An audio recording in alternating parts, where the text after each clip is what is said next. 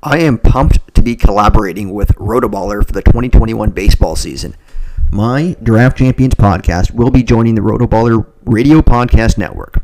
For a while now, Rotoballer has been grinding away, providing millions of fantasy baseball fanatics their fix for in-depth MLB analysis, tools, and player news. The site and the team is bigger and better than ever, with articles, tools, and podcasts for everyone, including contributions from me.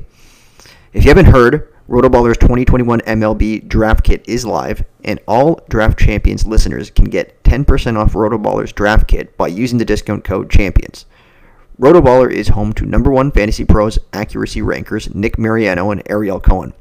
Both Nick and Ariel's 2021 rankings and projections are available as part of Rotoballer Premium Draft Kit. Along with printable cheat sheets, our top draft sleepers, more than 300 player outlooks, and tons of great draft tools and in-season tools. All of this premium fantasy baseball goodness from Rotoballer is available for 10% off with the discount code CHAMPIONS. Just go to rotoballer.com/radio, get your premium pass today, and win big in 2021.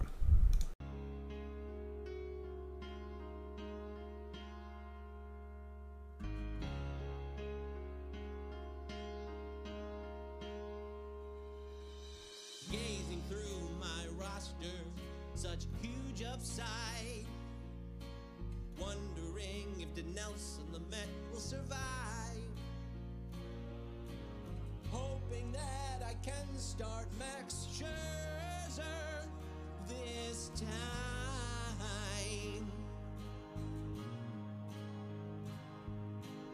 After all, there is 2 starts for us. And here we are still fapping for our lives, watching all of history repeat itself time after time. I'm just a streamer. Welcome to the Draft Champions podcast. I'm here with the War Dog. How you doing? What's up, brother? What's going on, my man? You ready for this hectic draft season or what? Oh, I've been living it. How about yourself? Well, I just got in the flow actually drafting this past Saturday. I've completed 3 main event drafts. Spent the last few months prepping, but I did not do any drafting.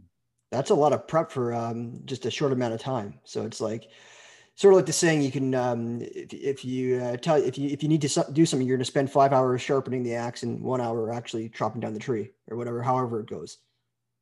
Yeah, I mean, I'm not really. I'm the worst when it comes to nailing those sayings. He's always make fun of me. So I'm pretty sure I just butchered it. So you're on Twitter. You're at I am the War Dog, right? Yes, sir. So that's where everyone that hasn't followed you yet should follow you.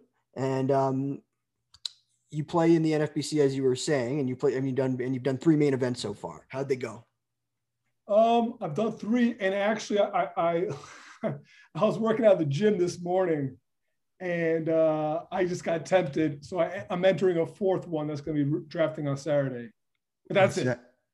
On Saturday, okay. You know what? I got tempted again. I told you I'm doing one. I got tempted into a second one on the 30th. Oh, so you're doing one tomorrow, you told me, right? Yeah, I'm doing one tomorrow. Then I'm doing one on the 30th, my second one.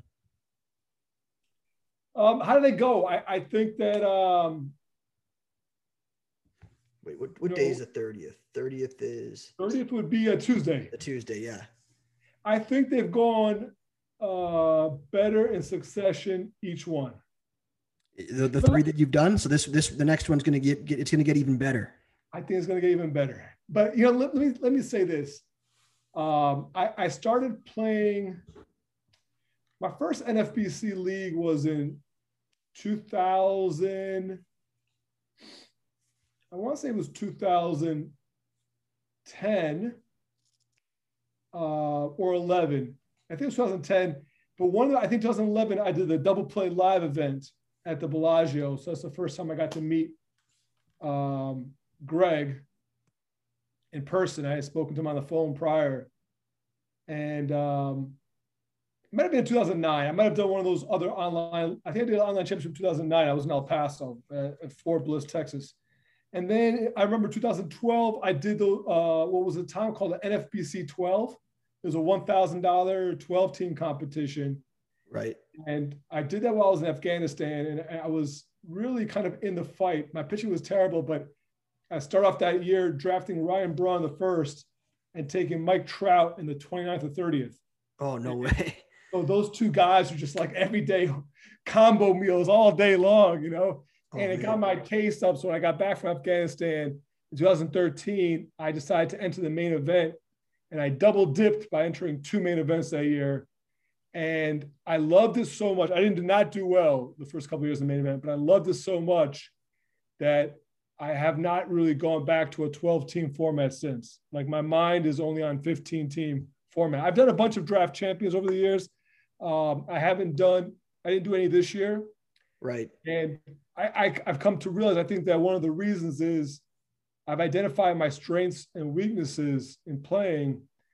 And I think one of my biggest strength is in-season management, fab especially, and understanding how to manipulate the standings, and my lack of interest in football, which is really beneficial from August, September. I'm telling you, every year, if I'm in the fight late, at least, you know, from especially in 2017 and 19, I've made huge runs. I even made a late run in 2018, but I was gone 7 weeks playing Survivor. I left my 4 teams to 4 different individuals to see if they could just maintain for 7 weeks, and none of them accomplished the goal. I was going to ask you, like, I would assume that you wouldn't have even played that year.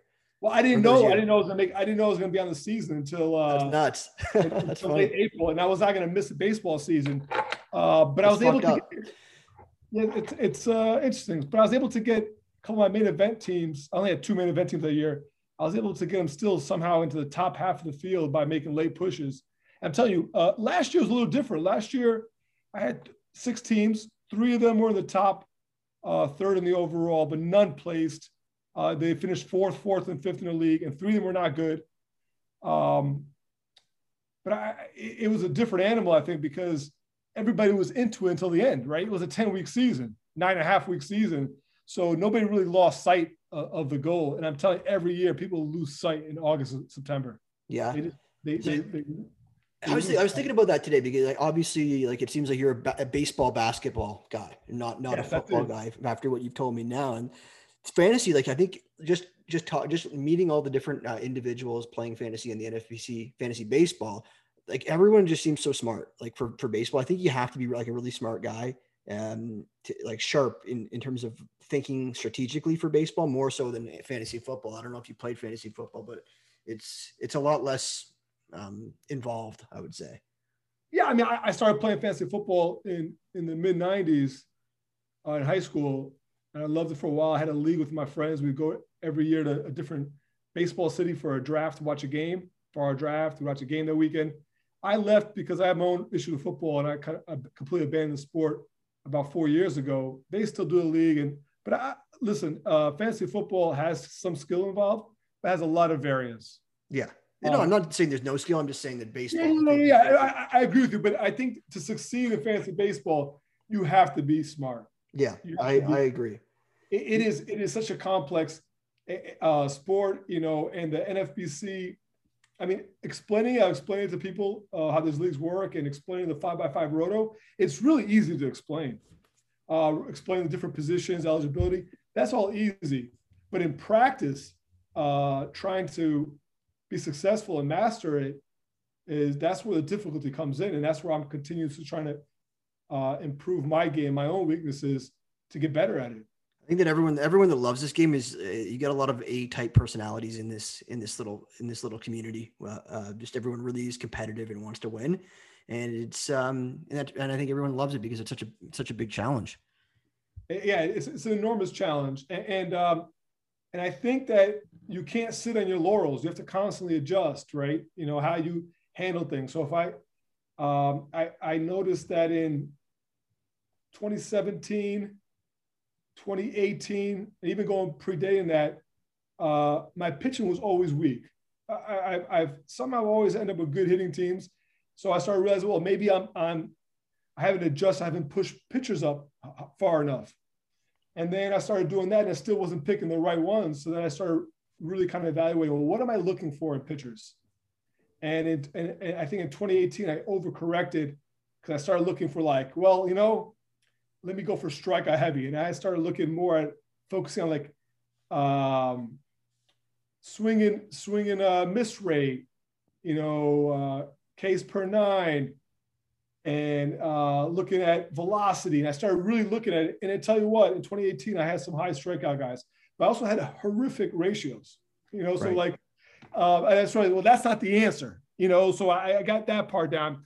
And then last year, I'm really bummed that it was a short season because I created an algorithm to rank all the pitchers, and the algorithm spit out the top 3 guys in my algorithm that came out last year were Kluber, Cole, and Burns. And I ended up getting Burns in 4 of the 6 mains. That's awesome.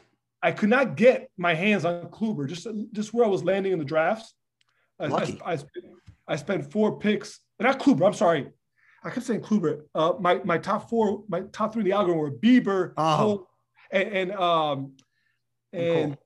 Burns, right? But I couldn't get Bieber. I was landing early in the draft, and he wouldn't be back in the round, in the back end and on the second. I did get Cole twice. Cole kind of underperformed overall comparing to what I paid for him. But Burns did not. So, and obviously Bieber was fantastic. So I said, okay, well, is this algorithm any good? And I said, I don't know yet. It's just a short sample. So I kept that algorithm the same. And then I said, well, how do I apply it to such a short sample size for 2020, right? We're talking about, barely a third of the games. Right. And I made some small adjustments to it, but so I really kind of gambled. And I say, something?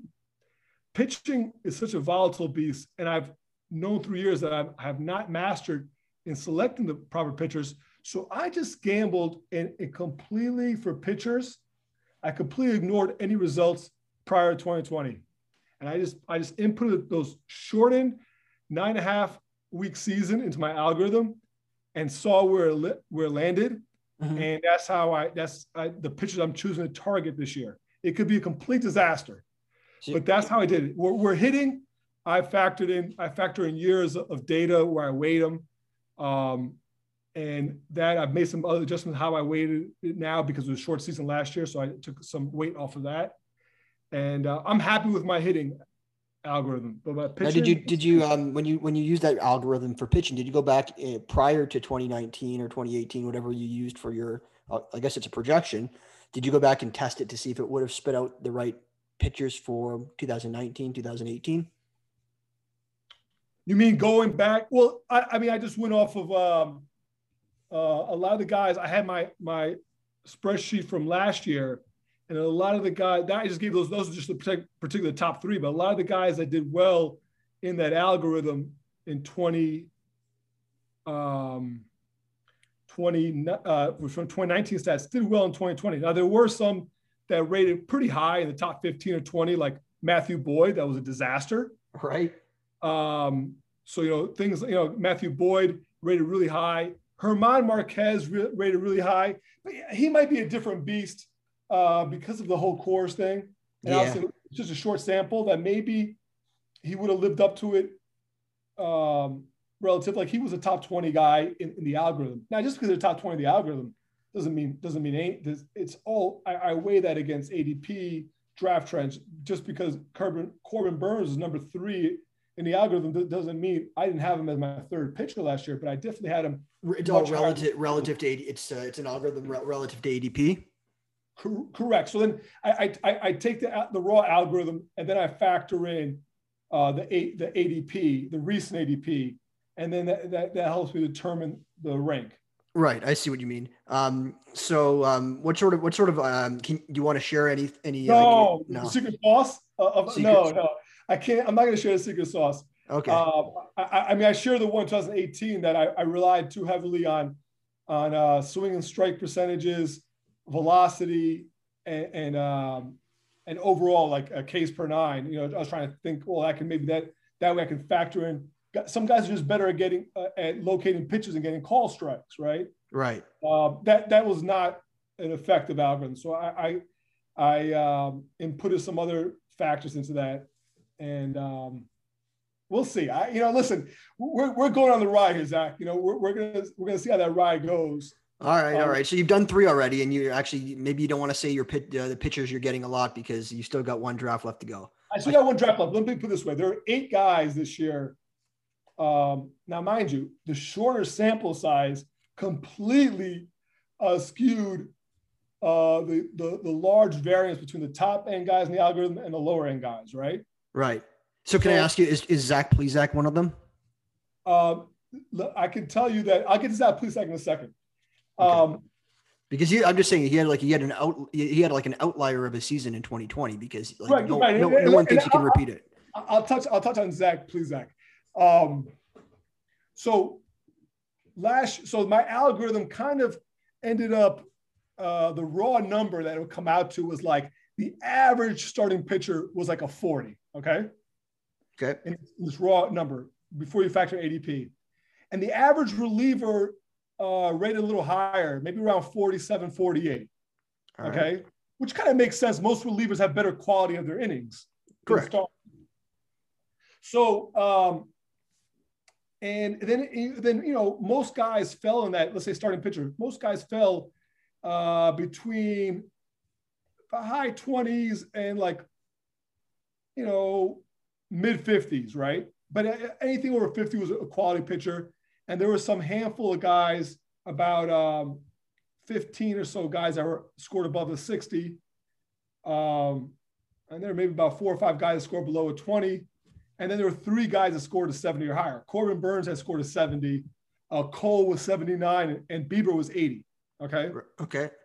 Now Bieber, he went into drafts in like number 6 or 7 ADP pitcher.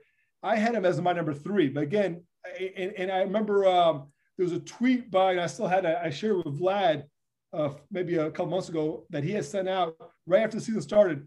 Who do you have FOMO with? And it was the day 1 of the season, right? And I already responded to his tweet and I saved it. I was like, because I already knew it was like Shane Bieber. I was like, I didn't get him anywhere. I have him as my number 3 SP. Right.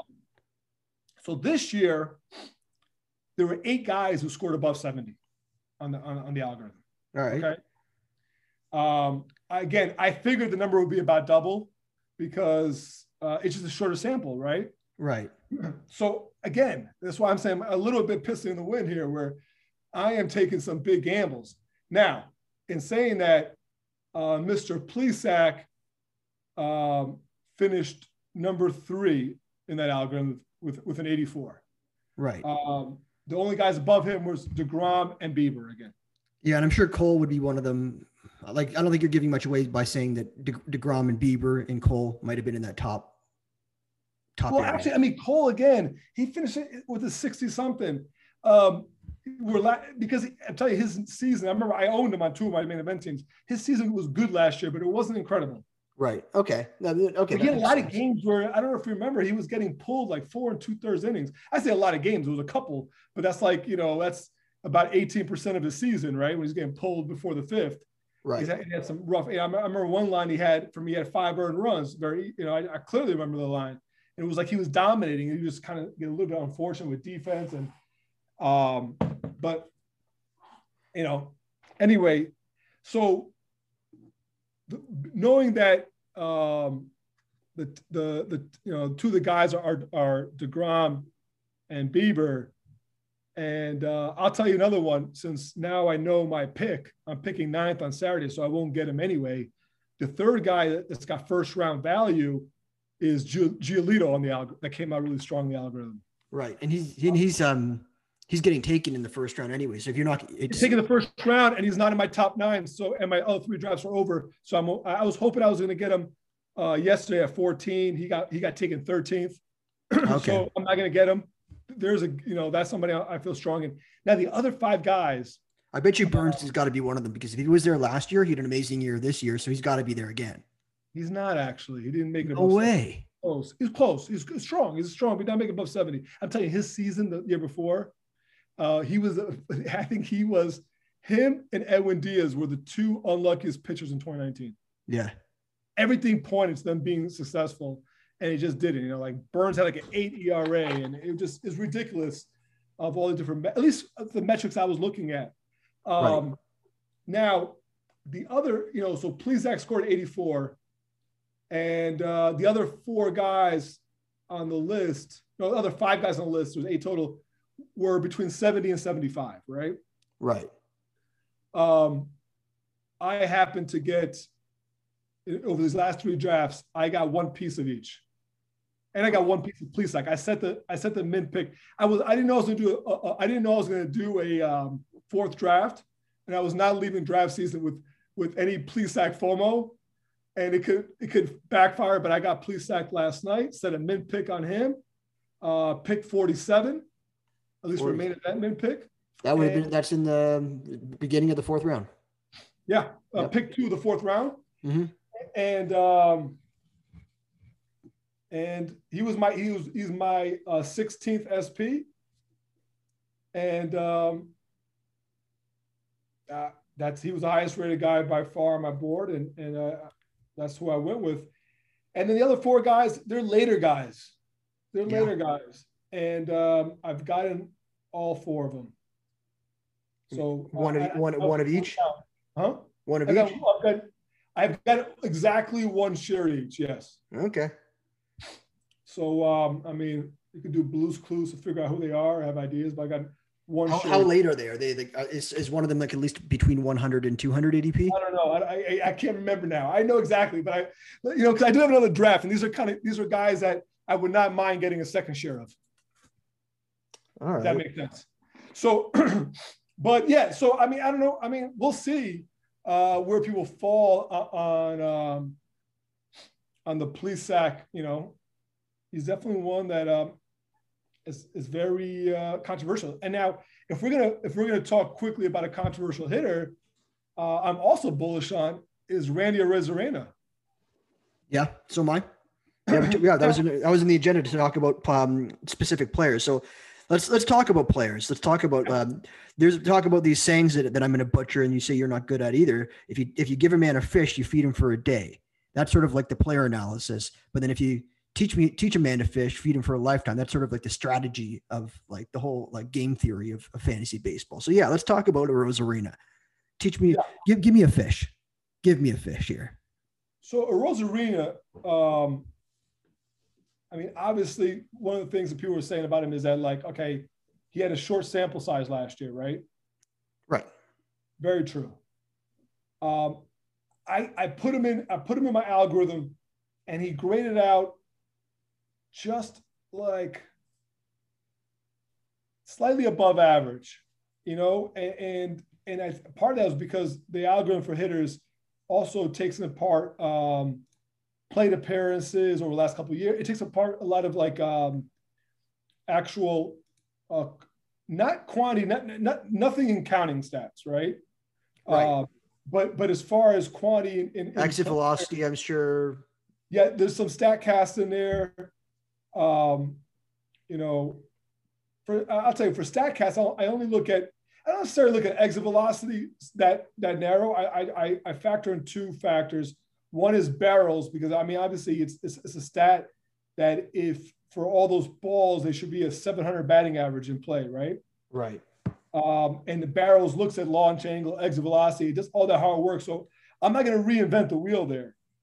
And I look at barrels kind of to give me an overall, you know, sometimes you don't want to be, now I'm going to butcher a saying too, but you don't want to be, what's the whole saying about being lost in the tree in the woods, or exactly. Yeah, you can't see the forest between the trees or something like that. Yeah, you can't see the forest between the trees, and paralysis by overanalysis, right? Right.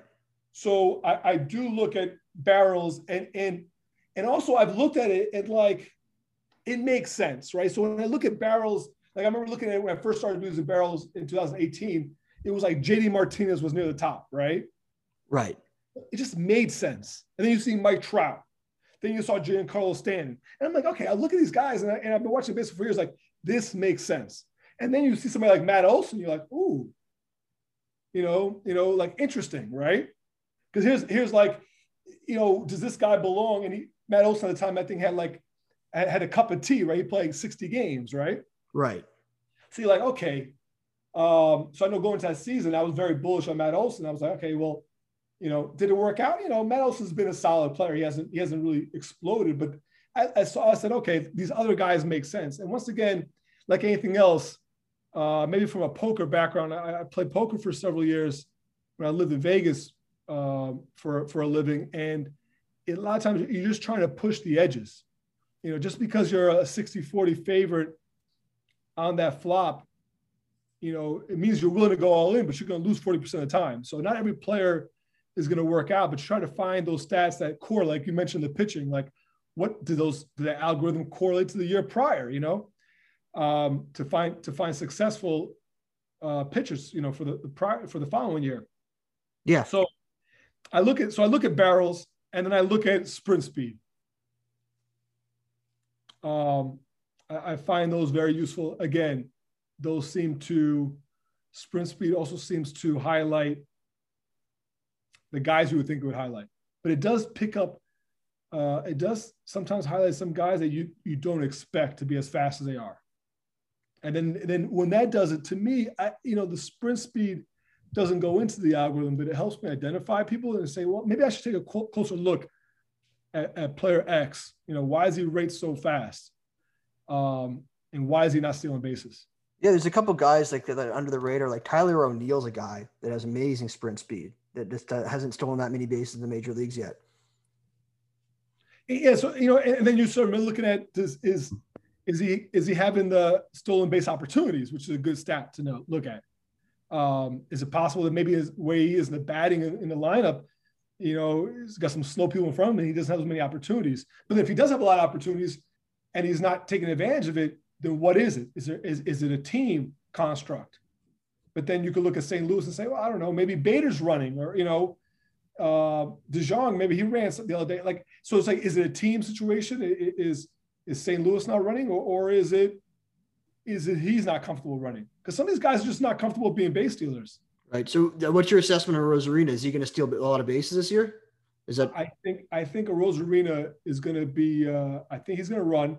I think he can steal bases in the mid to high teens, and which I think is very in these days, right? You get guys that can steal 15 to 18 bases. That's really valuable, right? Right. And I think the power is legit. I think he's just a freak. What I did with the Rosarina specifically, so a Rosarina was another FOMO guy I was not going to lose out. So I took him 4 picks before I took Plesac yesterday. So I took him at 44. So that was my controversial 3-4 turn at 44 and 47. I took a Rosarina and Plesac. I like that. I like that a lot. I'm on the 3-4 turn coming up tomorrow. And yeah, I mean, once again, I don't know. You might have different opinions on Plesac. I like Plesac.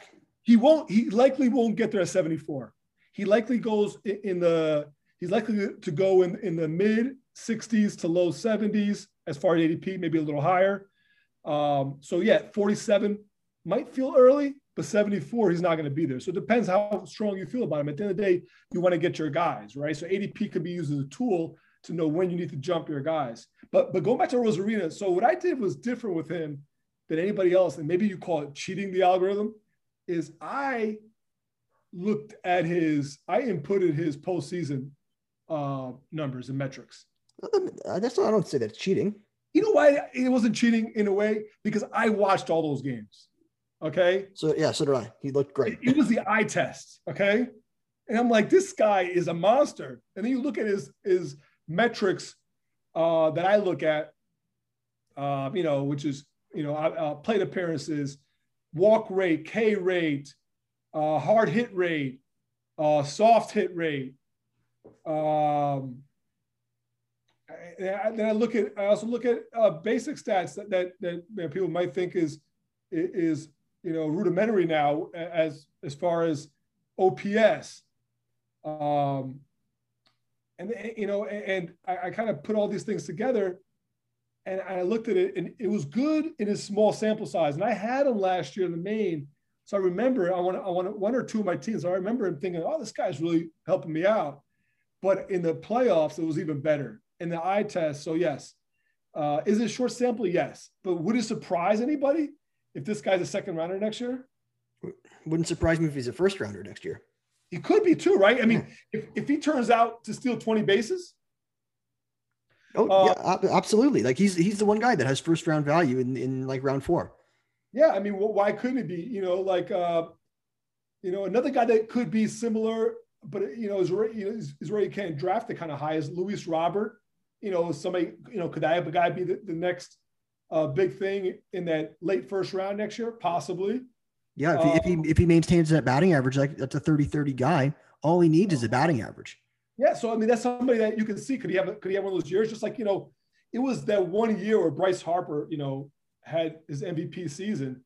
It was like, man, then he became a top 5 pick. Right. And then he regressed and you realize, okay, well, Bryce Harper, what he is he's early to mid second round pick. And that's fine.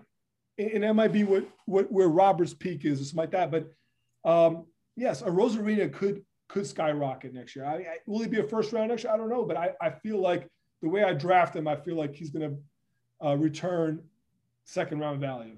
And that to me is I think is the most likely outcome. And I could be off on that. That's the fun of this game, right? Yeah. So where do you pick on Saturday? 9. It was my second choice in the KDS. So you could potentially go hitter and then take Robert in the second round if he's there. He might not be. No, Robert is not amongst my top 25 guys. He's right there. Like he was somebody I was looking at. Maybe my first main event I drafted 12. My second one I drafted second, and my third one I drafted 14th. He was somebody I was looking for on my second main, which was on Monday. He was in the group of players that I was going to maybe take at 29 or 32, but I ended up going pitcher there. Right. And what would you say between Robert and Tucker? And I'm not gonna release this till we'll finish our main events because I'm doing one on the 30th, so I'm gonna wait to release this episode until after. I have Tucker rated slightly higher. Slightly higher. Okay. All right. I have Robert slightly higher than Tucker. So to be honest with you, until this news came about Eloy, I don't know if he hurt his shoulder today, right? I saw that. I had my outfield rankings had Tucker in that range. It was Tucker, Eloy, Robert, then a Rosarina. Was Springer in there before the injury? Springer was there too. So Springer. So I give out these numbers too that are not necessarily they're not dollar values, for auction, right? Because but they extrapolate, they go much higher in the lower end. So like reserve round guys are still like a $2 and $3. And then the top guy like Tatis and Acuna topped out at over 60. And after that was like Soto's 52, Betts is 48, but they're not auction values. So in that sense, it was Tucker's at 27. And then Eloy came out as 26 and Springer and Robert came out as 25 and Rosarina came out 24. Okay. And what I do with these values, much like anything with the auction values, is they're able to help me correlate that across positions to see value, right? So like later in the draft, if I see that Rizzo's on the board, I have Rizzo as a 16 value. Okay, well, what outfielders are left? Oh, okay, there's no outfield left above 17. There's a guy at 15. There's 3 guys at 14. There's, a third baseman that's a 12 in my, book. So, I mean, Rizzo not only he's the best value. I already have a first baseman. I do have corner infield open. So then I start evaluating, do I want to take the best available player and plug Rizzo as my corner infielder? Or do I want to go for a position that I need to fill and maybe go for a 15 rated outfielder, as far as my own war dog values, right? I got but you. Yeah, so to answer that, those 5 outfielders are all tightly joined together. I've downgraded Springer with that oblique, and I don't know what to do with the Eloy yet. Hopefully, we'll have more information. I downgrade him substantially for now as a placeholder until I find out more information before my Saturday draft. My thing with Eloy is just like where he's going or where he had been going in these draft champions leagues. I don't know how the ADP has shaken out since in the main events. It's like I'd much rather have Springer or Ozuna like one round later than take Eloy in the third. I'd rather just take those other guys in the fourth. Yeah, yeah, but right now, like so Ozuna, for example, I have him as a 21. I downgraded temporarily Eloy to a 20. So right now, if I had to draft tomorrow or today, I would take Ozuna ahead of Eloy. Right, that makes sense. But now, that's with injury, right? Obviously, before that, I was looking at Eloy in that same 2-3 turn. I was very bullish on Eloy. Just I had him. So I was kind of looking at him as an early third type guy. So right. So speaking of injuries and like going back to your pitching for a second, I'm not asking you specifically to name players, but now how do you manage like injury risk with respect to your rankings? Because I can think of guys like Dinelson Lamet and like other other players that are dealing with injuries to start the season, like another guy that would probably have great like metrics that would go along with that. You'd think along the lines of like a Corbin Burns would be like a guy like. So Dinelson Lamet's a perfect example. I took him on my Saturday main. The second main. I took him at 11-2. So what is that pick? 167. That's really late. I think I set the max. I mean, there's only 7 or 8. There's only 8 main event ADPs right now, right? I think I set him at the max rate. But yeah, it's hard. I mean, there's no easy answer to that, right? Because you're right. Lamet graded out like a 62, which again is very good on the algorithm. Like he rated out as a very good pitcher, and his ADP was high. So my initial rankings had Lamet pretty high, right? Right. But then I had to adjust, and then I adjusted the second time. I knocked on a second time, and then I think I overcorrected the second time because I started looking at the spring training news, and the more I've been reading prior to this weekend, it was like, there's a good chance he may miss just a couple of turns in the rotation. Right. So at that point, I reslotted him in, but I am more cautious. At that point, I thought he slipped too far at 11-2. That is pretty late. I've taken him once, and it was around that time too, like in the 160s, just to have a share of him. And I think that team, let me pull it up, because that team is where I went pitcher, second and third with Flaherty and Snell. And then I took Edwin Diaz. So I think with that team, I felt more comfortable going with a gamble like Lamet. So that was, I'll pull up that draft now. Flaherty's a guy that I'm sort of worried about. I don't know. I just haven't had the. You're worried about Lamet? I just haven't had the draft Flaherty this year, just because his results this year, his results last year. I just don't know if I see second round value in him. I don't know. I could be wrong. Who's this? Jack Flaherty. Jack Flaherty, I'll tell you, you're right. I mean, I wish I could have the Jack Flaherty that pitched in like September and October of 2019, right? Yeah. Last year he got off that late start, and then he wasn't like like the first game he could only pitch like 3 innings, and then St. Louis season shut down for what, like 3 weeks, like a third of the season. The St. Louis shut down, right? Yeah. And they were doing all those 7-inning doubleheaders, so It was like, I don't know, right? At the same time, I took him pick 29, and I think Jack Flaherty is number 11 guy on my list, and I think he was a 13th or 12th pitcher taken off the board. I'll give you another thing. So I also factor in I'll give you 2 ingredients to the secret sauce of the pitching algorithm. All right, I'm ready.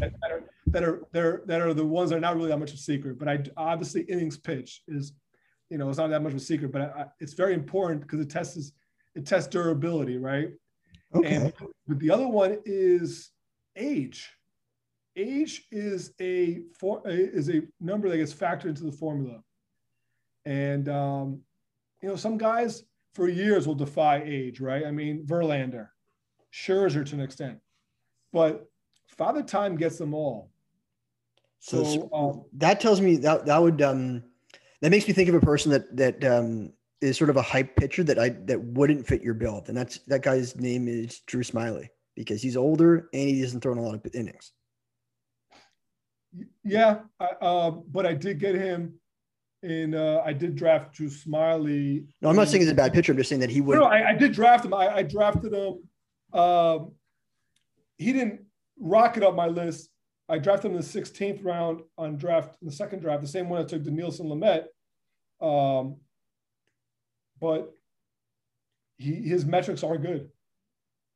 But he wasn't. I guess he's not. He wouldn't be in that top 8 because of those 2 factors for sure. So there you go.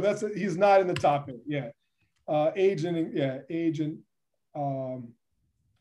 definitely hurts him. Yeah, because he was one of the guys I was thinking. Because I'm thinking Corbin Burns last year is in your top group, and Drew Smiley could have had some similar characteristics last year to put him there, but that age and innings wouldn't do it. Yeah, and so for DeGrom, for example, is by far in my eyes number 1 pitcher.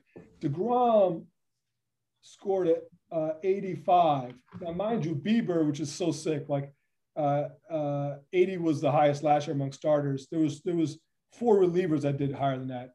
And then in 2019 stats. And then this year, Bieber was a 90. But part of that is because Bieber's 25 and DeGrom's 32, right? Right. But so pound for pound, if we take age out of it, DeGrom destroys the field. The guy is so elite. But again, Bieber is right there. He's 25, and he's definitely he's my SP2. If you want to take, I'm taking pick 9. Cole's going to go before him. Bieber sometimes can go as low as 9, doesn't really go below 9. If Bieber's at 9, he's going to be on my team. Right. Now, if you won't have any FOMO this year. Now, is DeGrom's your number 1? If people listening to this, you say you're not going to release whatever, whether you release it on time or not, I wouldn't be afraid. If people were going to take Bieber, they're going to take Bieber before 9. Okay, I'm not changing their strategy on that. And if people were going to, but if I'm trying to bait people to take Bieber before Cole, it's not going to happen either. So, but yes, I'm big on both. And yes, if for some reason Cole's the guy at number 9, I'm taking Garrett Cole at 9. Right, that makes for sure. I'm not going to. I doubt he'll beat him. In 0 chance. Yeah. So, those 3 guys are a step above everybody else. But I found from that second group, the Bauer, Darvish, Nola, Giolito group, it was Giolito that stood out above the rest. Now, then I realized that my algorithm was also somewhat broken because Central guys only went against Central guys last year, right? Right. That's a big consideration. So then I had to go out there, and then I decided to slightly upgrade NL East and NL West pitchers, okay, because they faced tougher divisions and they faced DHs last year, which they won't this year. Right. I left AL East and AL West neutral because they'll face some lesser competition, but they'll still have DH versus not DH. Right. And then I also neutral Then I ended up washing NL Central to be neutral. You mean AL Central? The NL Central I also neutralized because they now have faced tougher competition, but no DH.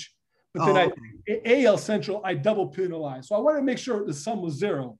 So essentially, I upgraded NL East and NL West pitchers, and I double downgraded AL Central pitchers. And Bieber was still a 90. Bieber, no. So the algorithm, I couldn't figure a way to do that in the algorithm. Oh, okay. So I just had to take them after I factored the ADP to create the ranking. I then had to rejiggle by manual and just downgrade the guys. Okay, I got you. You know what I'm saying? So then I realized that, okay. But up top, it's really hard. I mean, what are you going to do? Like, what am I going to do? Downgrade Bieber from 2 to 3? Maybe. But I mean, at the end of the day, he's going to be going 3rd anyway. But it does make a difference if that guy is like number 28 and he's Tristan McKenzie, right? Right. And, okay, Tristan, and I did draft him on one team. So I like Tristan McKenzie. But I was like, well, I can't like him that high. And he's not number 28. He's much lower than that. But I'm just saying, let's just throw an example out there. Then I'm like, I double downgraded him. Maybe I knocked him down 5 or 6 pegs. The longer you go on the list, the higher you drop because it's the guys are much more similar. Right. I understand. There's a lot more variability between those.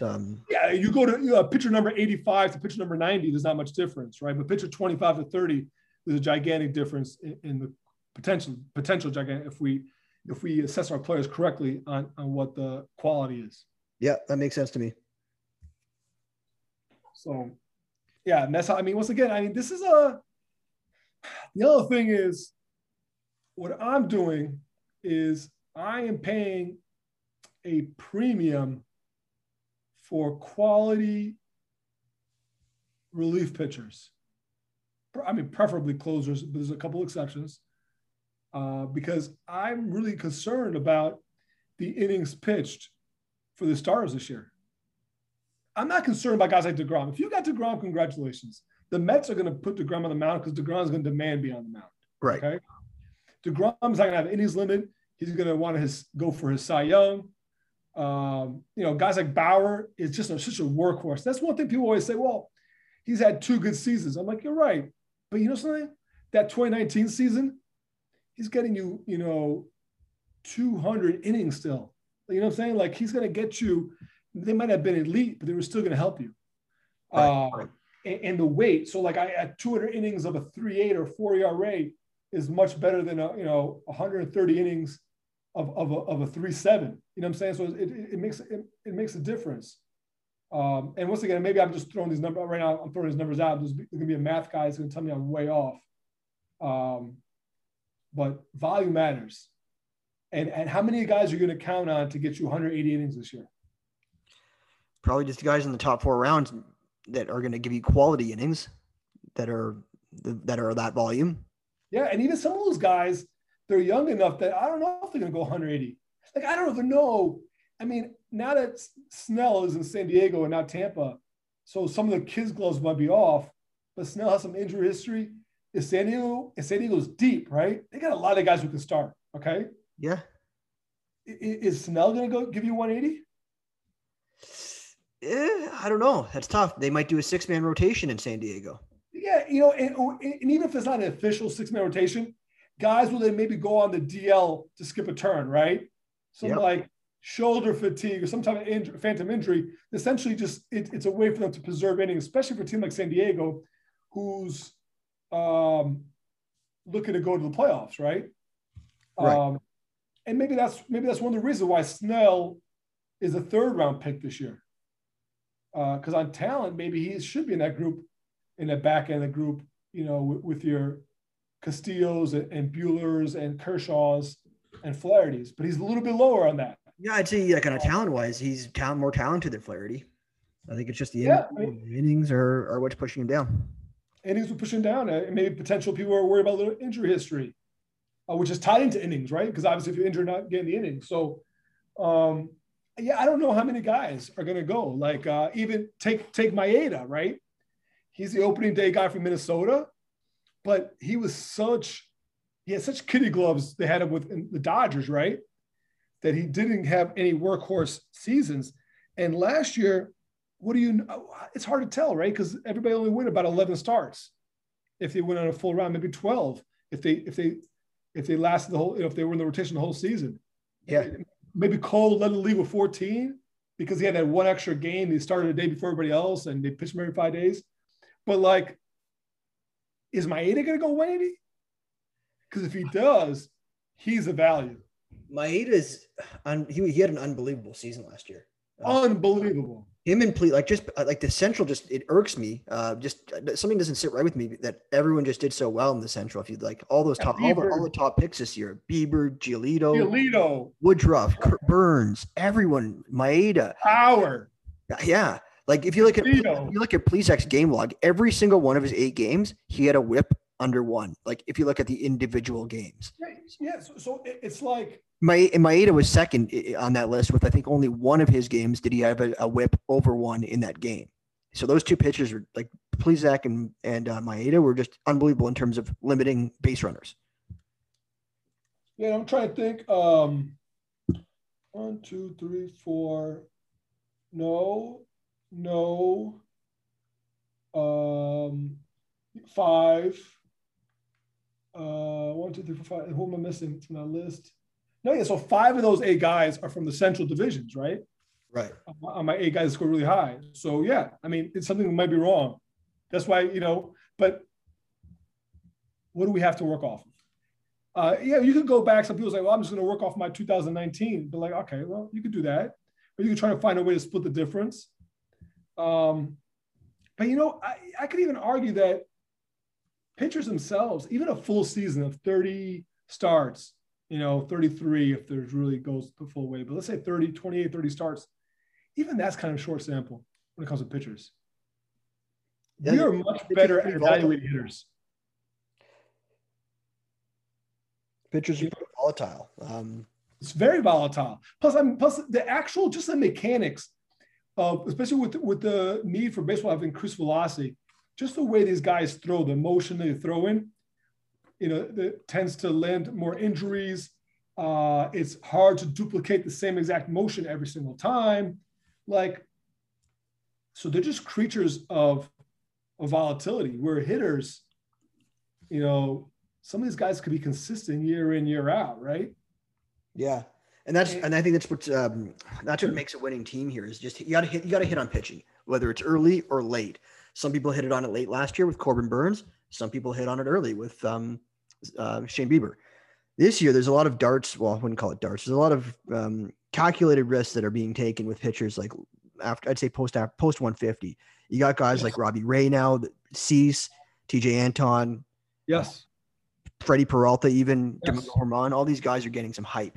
Do you have any guys you've been grabbing late like that that you really think are going to provide enormous value? Like, who's the next Corbin Burns? I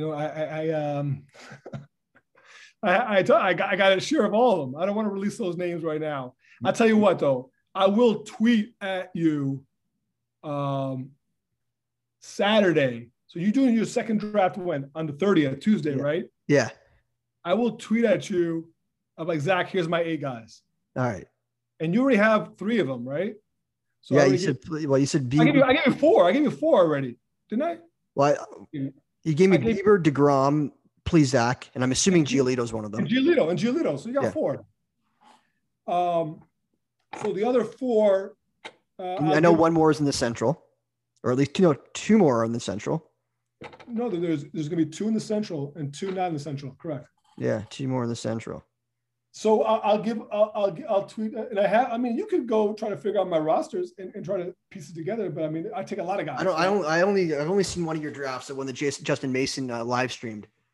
Now there's one guy. That's the one I have open. That one, I think that I didn't get any of the guys. All right.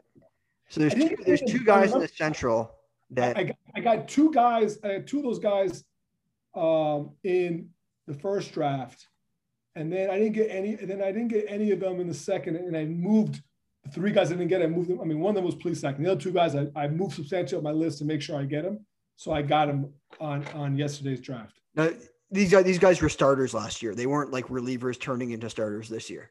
I don't know, man. Maybe half and half. Okay. Because So I listed a bunch of those. The guys I listed a couple of guys that I'm sort of big on. I could see taking that next step forward. You don't have to say anything. Give me your list. Sorry. Give me your list of guys. The list that I had here, not necessarily my list, but Robbie Ray, Dylan Cease, TJ Anton, and Freddie Peralta. Those were the 2 reliever type guys, Anton and Peralta. And then I got Brad Keller, Domingo Germán. I don't think Brad Keller would be there. Yeah. Okay. I can tell you that. Well, one of those guys is definitely there. I'll give you one more nugget. One of them is definitely Freddie Peralta. I took him yesterday. I probably have enough Freddie Peralta share. Just have 1 share to 4. Right. Hey, I'm not releasing this till after the 30th. Yeah. So, and I'm not going to talk to anyone. You got my word. Jay Antone, I rated him. So I do my relievers separately. I did not just from the reports, when I put my list, I do my pitchers last. So I spend most of late January to February doing just hitters. And then the beginning of March, when I started doing pitchers, and I spent about 10 to 12 days doing starting pitchers, and then another 5 or 6 days doing relievers. I did Antone as a reliever. So I identify all the pitchers at first, and I put them in 2 different pools. Now, obviously, things can change, right? Right. But I had identified Peralta as a starter from the get-go and Antone as a reliever. And now there's just news that came out that he's now going to be in the bullpen. That just came out today. Yep, I saw that before we started talking. But part of that is because I'm just not a fan of Hauser. And maybe it's Lindblom is going to lose his job. Maybe Peralta doesn't get there. But you know something? Last year, the same thing. Last year, around this time before the season started, Corbin Burns was not in the rotation. Corbin Burns didn't even start in the rotation. They kept the first 2 games. He pitched like 3 innings, 3 1/3, 4 innings out of like he was a piggyback for, I think it was Brett Anderson. Could be wrong. Right. Was Brett Anderson on the Brewers last year? Yep. And he was piggybacking from Anderson, I think. Until eventually he was like doing so well that they decided to give him a starting role, right? Right. So he didn't start till his last like 5 or 6 games, I think. And I felt that same way about Peralta going into the season. And it's still unclear about Milwaukee's rotation, and there's still a chance that Peralta will be the swing man, but talent generally will find a way, especially nowadays with pitchers. Most teams probably need 6 starters. So Peralta will find a way to start.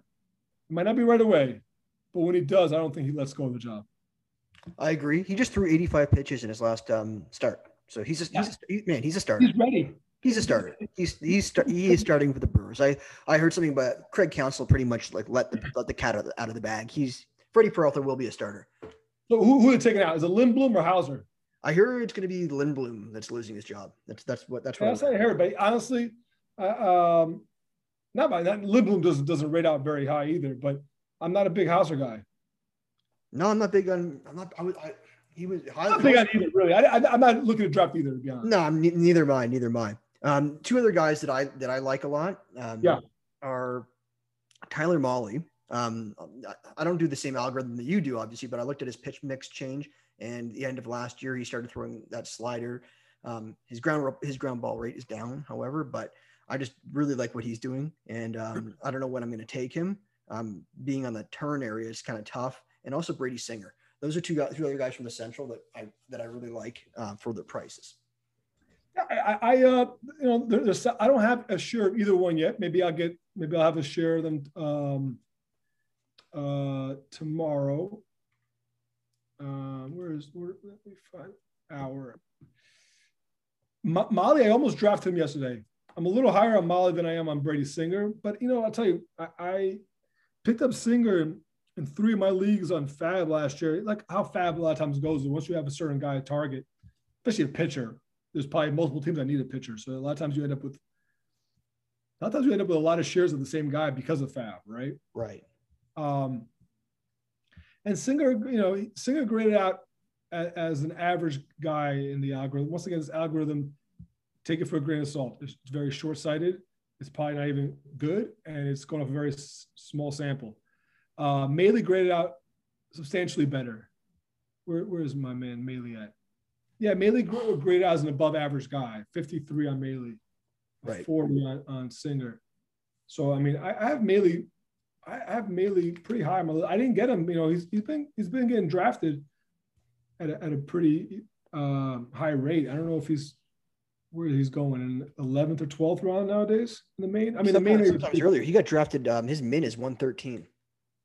Well, that's the 8th round. Yeah. And what's his average of those main event drafts? Do you have that? I had it up. Yeah. Find it out right here. We go. Average draft position. I know isn't it great that we're just relying on what small sample of just 8 drafts, but these are it's only 7 drafts. Yeah.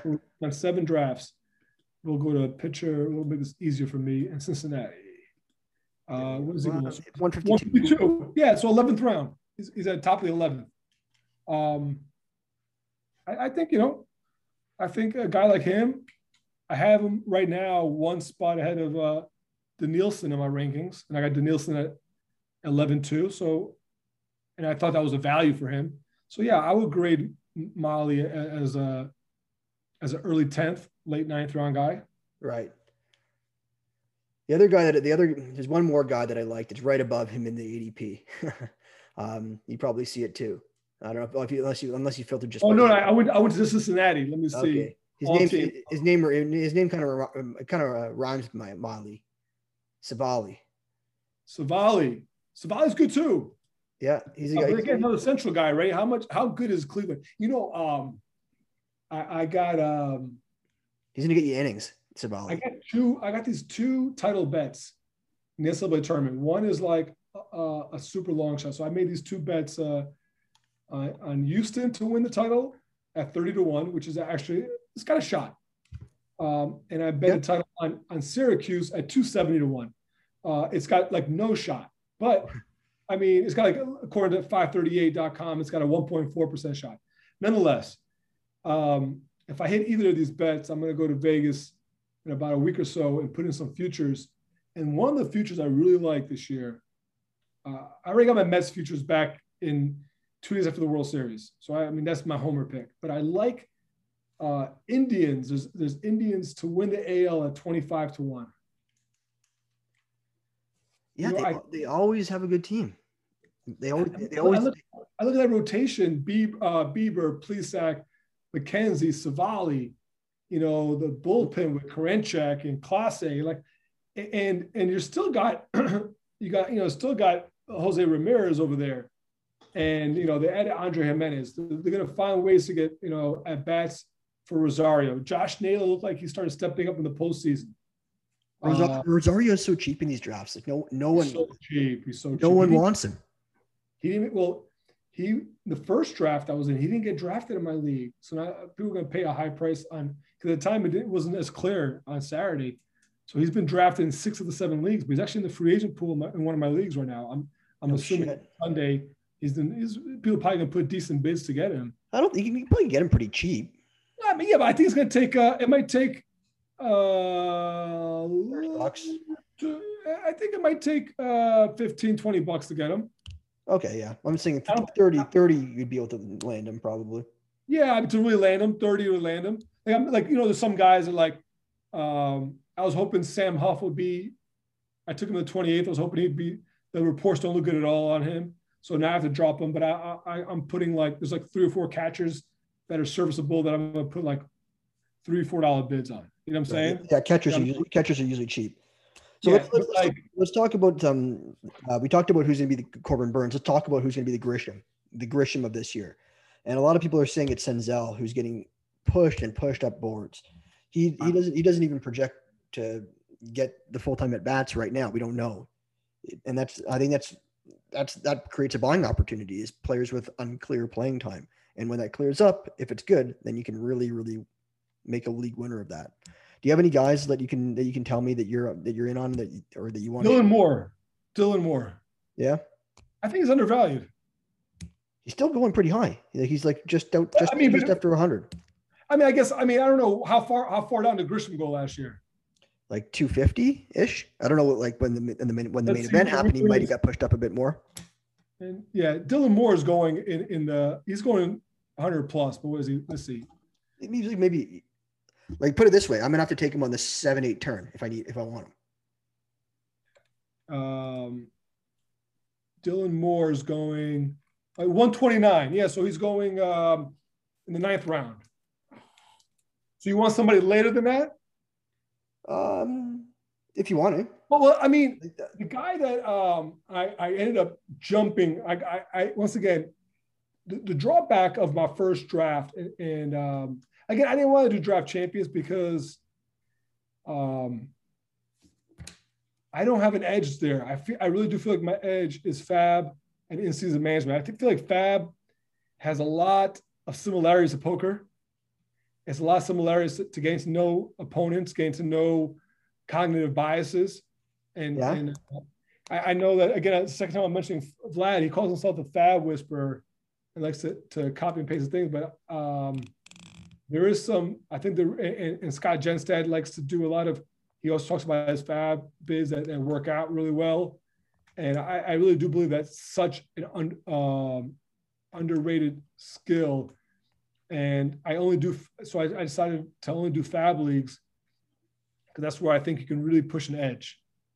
And just seeing what your opponents are bidding and just sort of get the feel for each individual league. And you just kind of get a feel for. So I like to work on my fab. I start working on my fab already on Tuesday. Okay. Okay. And then I adjust a little bit every morning, depending on the results the night before. And I have my own kind of, depending on how high the bid is, my own kind of,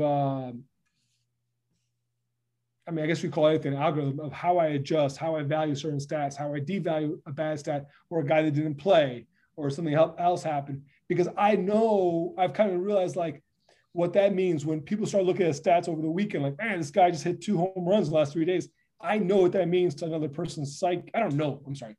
I am hypothesizing what that means to somebody else's psyche and factor that into knowing I need to bump more. But then if I see the guy has now gone 1 for 9 over the last 3 games, right? Right. I can start cooling off my initial impression of how much I value that guy in fab. And then also a lot of it has to do with your position in the standings, the people you're battling, especially late in the season, August, September. Fab is very limited, right? A lot of guys are going into the last month with $80 a fab, $90 a fab, 40 some guys. Some guys may still have 220. So you have to know your opponents and where you're chasing, especially if you're chasing for a league prize or the league win. And you can see in the categories that they're looking at, well, what's this guy going to be looking at? Well, he's really close in Ks, and he's probably not going to pay attention as much in runs, and I can maybe catch him in runs, but he's in a cluster of 3 or 4 guys in Ks. I can't change that, but I can know that I can maybe catch him sleeping. But if I see that we're both fighting, it's obvious that we both need those runs, and we're competing against each other, and there's a new leadoff hitter in Texas, it just got called up, and now he's going to be valuable for runs and stolen bases.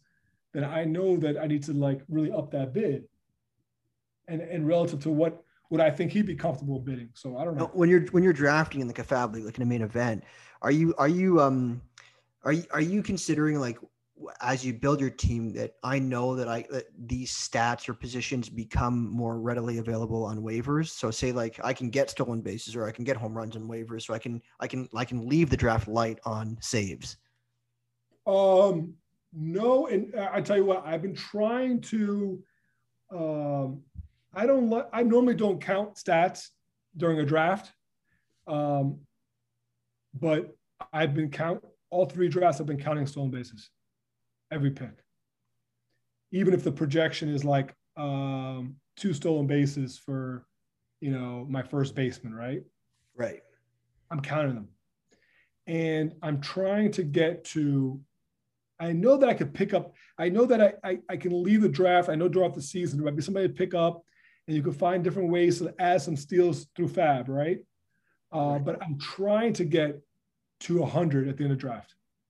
Just among my starting 14 hitters, my first 14, as if it's like, it almost lives like an auction. I'm trying to get to 100. And I think I've gotten to 100 twice, and one I got to 91. And the other ones I barely got. I got like 100, 102. So I'm not trying to like destroy. I'm also trying to balance it out too. Like I think Mondesi could be a monster.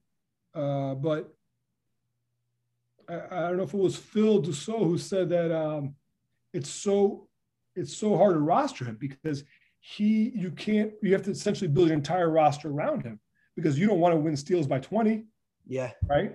But then if you factor him in to get what they say is a top, 125 is a number to get to be in the top 80 percentile, and you're factoring him for 60 or 55 or 60, and then he goes down, you might have a last place team or a second to last place team in stolen bases, right? Yeah, like he's such an unprecedented skill set that we've never seen before in fantasy, because you've seen guys that have gone 20 home runs and 50 stolen bases. Like you have like Eric Davis doing that, or like Hanley Ramirez back in the day, but you've never seen a guy that's going to hit you like 15 home runs and steal 50 bases, but they're only going to hit like 240 with an OBP under 300. Like that's just not heard of. So, and plus he's never played a full season before. So like, I'm not saying I know the answer, but I'm saying that like winning a team with Adalberto Mondesi is not a sustainable thing for your future in fantasy because like the player like him is not always going to exist. No, I mean, look, I'll tell you one thing though. As far as like, just because you rank a guy high doesn't mean roster construction is really important, right? So Mondesi, I have him in a little grouping that's right at the top of the second round. Okay. Okay. Now, saying that, I picked already 12 and 14. So I mean, on the back, I didn't take Mondesi at 17 or 19. I think once he wasn't there, and once I just didn't take him. Just because he's in the grouping, depending on how the roster or how the draft breaks out. But here's a guy that on Saturday, when I'm picking 20, what am I picking? Ninth, and then ninth, and what am I picking? 22nd in the second round? Yeah, right? That makes sense. Yep. So I'm picking 22nd in the second round. Here's a guy that, depending who I take in the first, right? I can think of two guys that if I take him the first and Mondesi on the board in 22nd, I'm taking Mondesi. And that is Mike Trout and Shane Bieber. And then I'll worry, like if it's Shane Bieber, I'll worry about power after that. Right. But, you know, if it's Trout, then I just feel like I've really attacked hitting, like unconventionally, right? It's almost like taking, like my last draft, I got Yelich and Lindor. It's almost like taking Yelich and Lindor, you're just taking it on a much, two different extremes when you combine. I'm not saying that the stats combine the same, but it's the same principle of Trout and Mondesi, right? Right.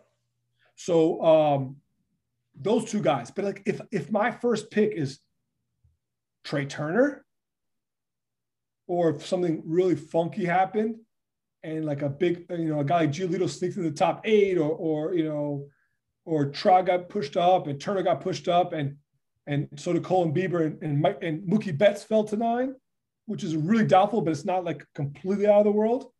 Then no, I'm not taking Mondesi in the second round. It doesn't make sense roster construction wise. That makes sense to me. Because then what are you doing? Are you literally avoiding those 10 stolen base guys to get the 2 stolen base guys that can add you 3 more home runs? The answer should be yes, but then it's very difficult to do that midstream in the draft in the later rounds, right? I saw a board posted on Twitter. I honestly forget who posted it, but I just saw it. They started with Trey Turner and Mondesi, and then there were some other things that happened throughout that draft. But everyone that was commenting on it was just like, "What are you doing?" Like, but they were pretty brutal about it. I would not do that. You know, so Mondesi has to be the right fit. Like, I thought about going. My plan, I had taken Yelich in the 12th pick in my first draft.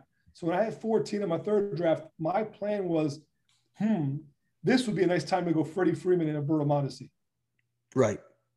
That's what I was thinking. Like, this would be a nice time because I'm big on Mondesi, but under the right roster construction, right? Or Giolito and Mondesi. I said, you know, I'll do it. But Freeman and Giolito both went before pick 14. So I ended up with Yelich and Lindor. But I just want to see. So I'm looking at Mondesi's min pick or actually his max. He went in the first round of one of my drafts. Let's see him. Ooh. He went in the first round. He doesn't last past pick 26. So he's going pretty early. He might, and what's his overall ADP? Is it like 19, 18? 19. Yeah, so he's the kind of guy that might be the 22nd on Saturday. Yeah. And if he's there, and my first pick was Bieber or Trout, which are 2 guys that go, that's probably 50%, if not more, of the possibilities who's going to be there at pick 9 for me is Bieber or Trout. Then that's the kind of guy I would love to team up with Mondesi. And then I can easier to avoid speed guys. Like, you know, I've taken guys already, like I've taken Dylan Moore. I've taken John Birdie. I've taken Adam Eaton late in the draft, right? So I've taken guys specifically looking for some speed where if you get Mondesi, then you could just pick up that just like good hitters there got some speed without having to look for more speed specialists. Right. Yeah. You can afford to just go for like some of the guys that are going to get you those like even average back later, like an Alex Dickerson or Yeah, like, Dickerson, instead of going at me, and you can go Alex Dickerson. yeah, exactly. Which you feel like he's a much better player. It seems like Better player. You know what I'm saying? So yeah. So so that's a perfect example, and you see a lot of those, especially in the outfield, because the late guys in the middle infield, the corner infield, none of those guys are running. I mean, like first baseman, those late first baseman or late third baseman, none of them are running, right? Exactly. Except for those multi-positional guys. But some of the middle infielders, most of them, they might run a little bit, but there's not really great bats. But where you see the difference is there's those rounds, 15 to 25 outfielders, they are really specialized, right? So a guy like Dickerson is just a better bat at this point than a guy like Eaton. Or Straw. But or Straw, right? But Straw's going way too early for my liking. Yeah. Jeez. Yeah, he was more of a post 300 guy for me, but now that he's like in the low 200s, no way. Not I'm not drafting Miles Straw. Not only is he going to drag you down in 3 categories, he might not keep that role. Yeah, I don't know. Yeah, I'm not touching him. Yeah. But yeah, so in that sense, outfield really is outfield it's feel like every year. The outfield has everything you need. It's got power with guys that got no average. It's got guys that are just good average hitters, right? Like, I mean, you got a guy like Brandon Nimmo. I don't have any Brandon Nimmo shares, but if you're somebody that you're thinking that you feel good on power and you want somebody that's going to help you in your average, you go with Brandon Nimmo. And he's going to help you. He's likely going to lead off for the Mets. Yeah, they never ran any ads. They got, what's his name? Sorry? What were you saying about it? They only added Marisnik, that's all. Or is he? No, he's cut. He's cut. They added Pilar and Almora. Yeah, that's what I was thinking of. No, Pilar might take some games against left-handers. That's probably why Nimmo's a lot much. What's Nimmo? Nimmo should be about a late 200s guy. Let's see. Yeah, that makes sense. And I think people are a little bit afraid that he's not going to play every day. He might he's 293. So Nimmo's 293. But I'm saying is that come at that point in the draft in round 20. Yeah. Do I need runs and average with a little pop and maybe a little speed? I want Nimmo. But if I need a speed guy, he's not the guy. If I need just a power guy, he's not the guy. Right. So you gotta know, but he's the kind of guy like you mentioned Dickerson. He's a good hitter, Nimmo. So if you don't need something specific, he's the kind of guy that can help you a little bit in the categories. Right, but I think someone like me might be a little bit turned off of a Nimmo type because, like, you set your lineup Monday through Thursday. There's a good chance that he sits 2 of those days, or maybe not a good chance, but like some of those weeks he could be playing half the games because he's not going to sit against any righties. True. So if you see if you see him playing righties all weekend, he's going to play. I do think Pilar is going to play a decent amount against lefties, but now Pilar is the guy that's getting drafted. I would not touch Pilar. No. But it could also mean that Dom Smith is sitting. It could. I was going to ask you about him. What are your thoughts on him? Smith. I love Dom Smith. It also means Pete Alonso sitting. And there's also there's a non-0% chance that on March 30th and 31st they announce the DH in the NL. Right. It's a non-0% chance. They announced last year. It now with the Zach Gallen injury. There's definitely a non-0% chance on that happening. Dominic Smith, there is some playing time concerns because if he can't adjust to left field, and assuming that Alonso's bat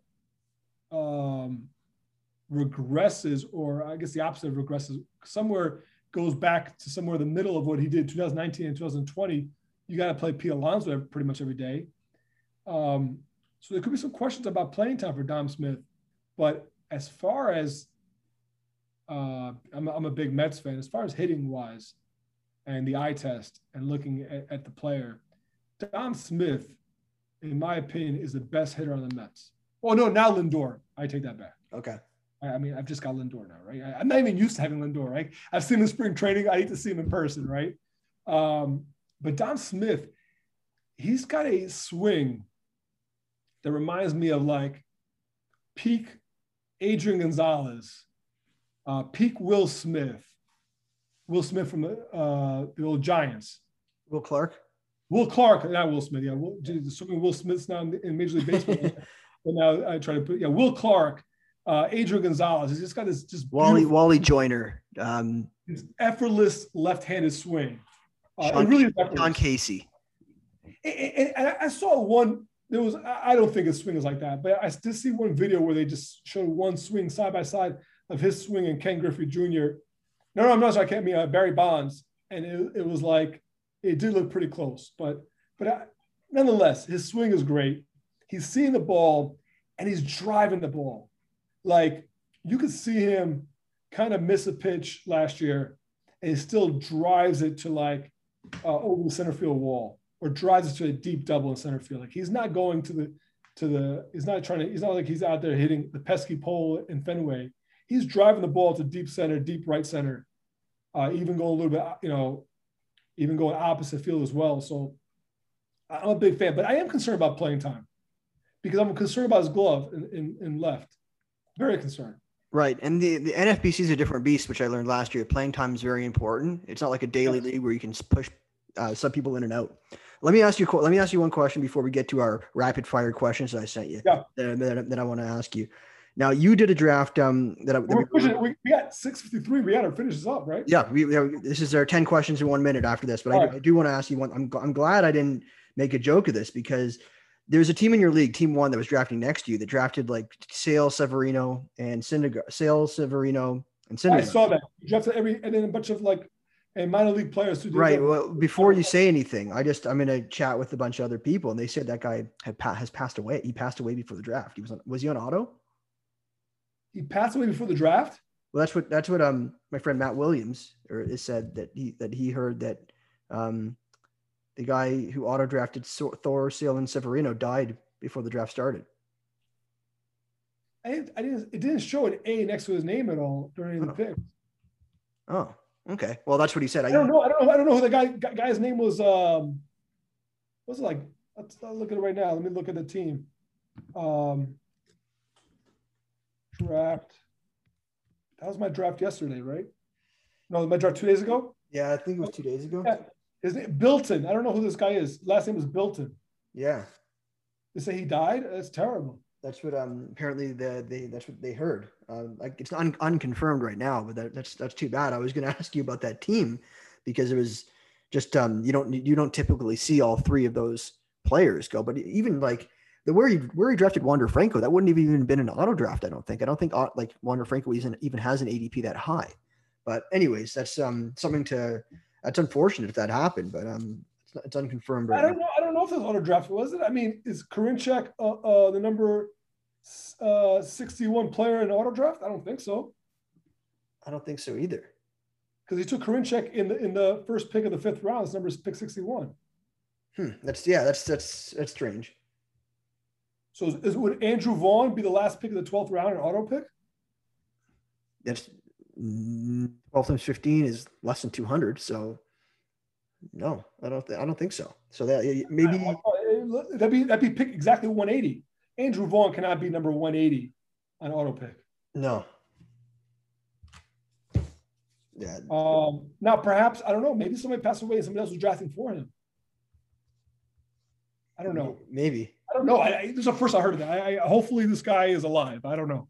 Hopefully, I hope so too. I hope this is incorrect information I'm getting. So let's move on to a happier time, and let's look. I got some before we go. I got some rapid fire questions for you. 10 questions, hopefully in 1 minute.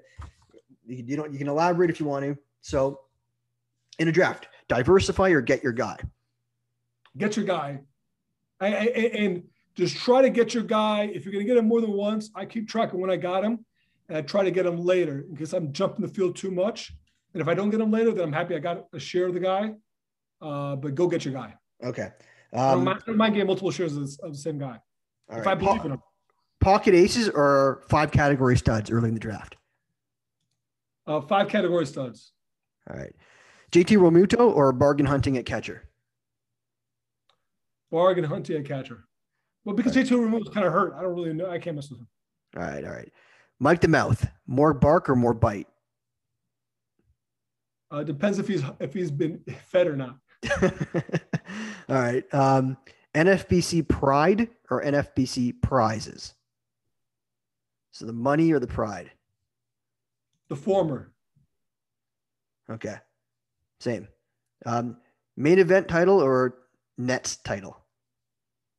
Both. You can't pick both. Can't pick both? No, you got to pick one.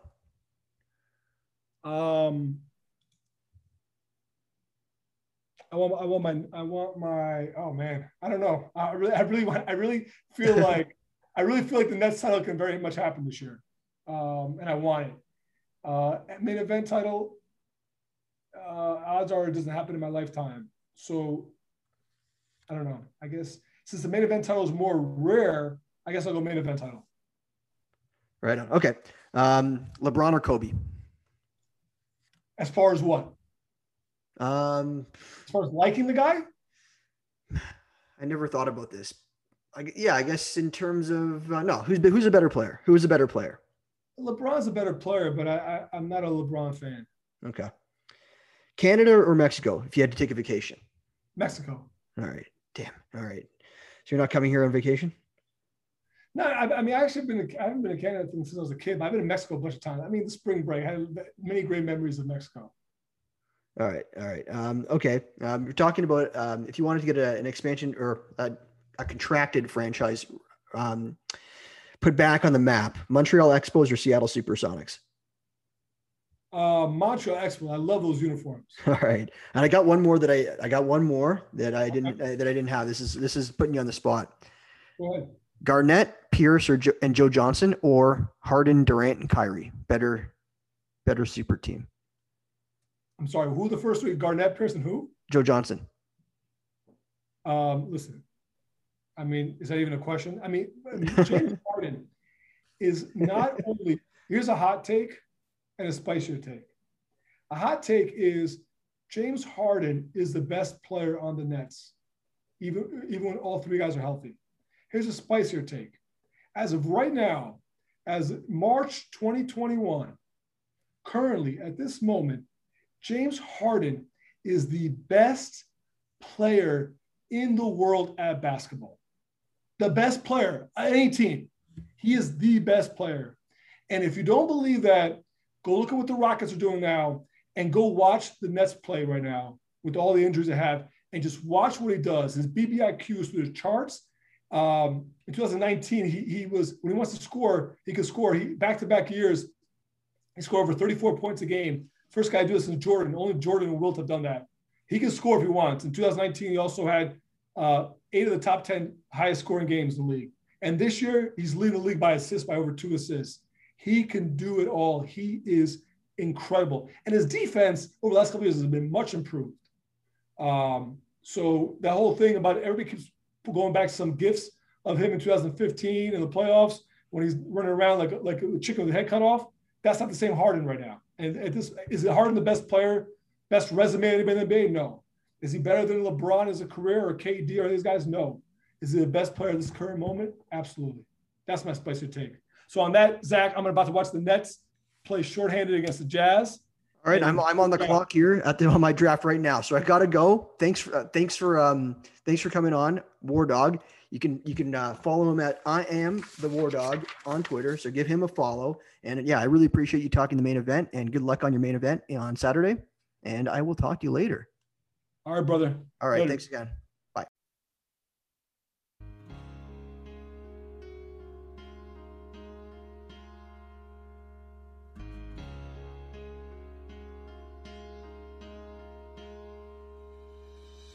Gazing through my roster, such huge upside. Wondering if Nelson Lamet will survive. Hoping that I can start Max Scherzer this time.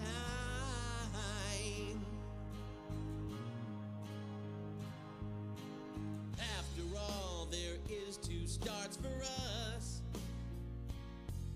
And here we are still fapping for our lives. Watching all of history repeat itself time after time. I'm just a streamer. I stream my fab away.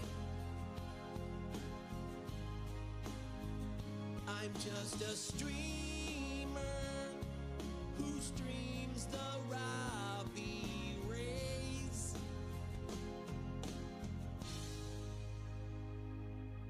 I watch Plesac go down to Columbus.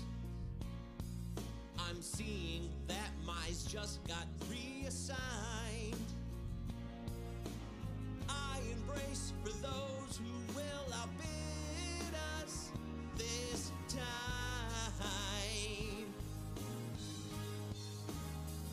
I'm just a streamer. I stream my fab away. Oh yeah. I'm just a streamer. Advert as Ole.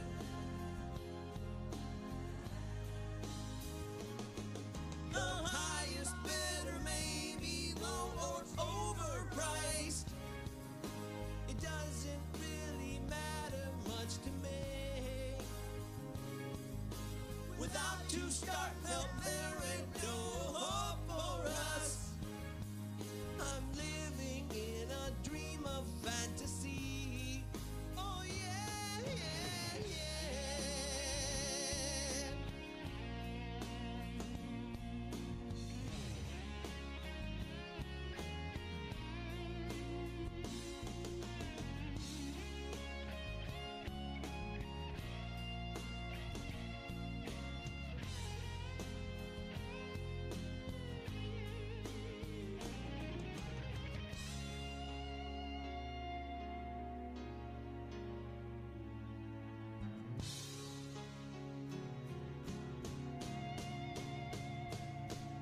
If only we could clone Bauer's identity. It would be nice if we could trust DeGrom. When will Brady, Singer, Yates, and Flaherty be done? I'm just a streamer.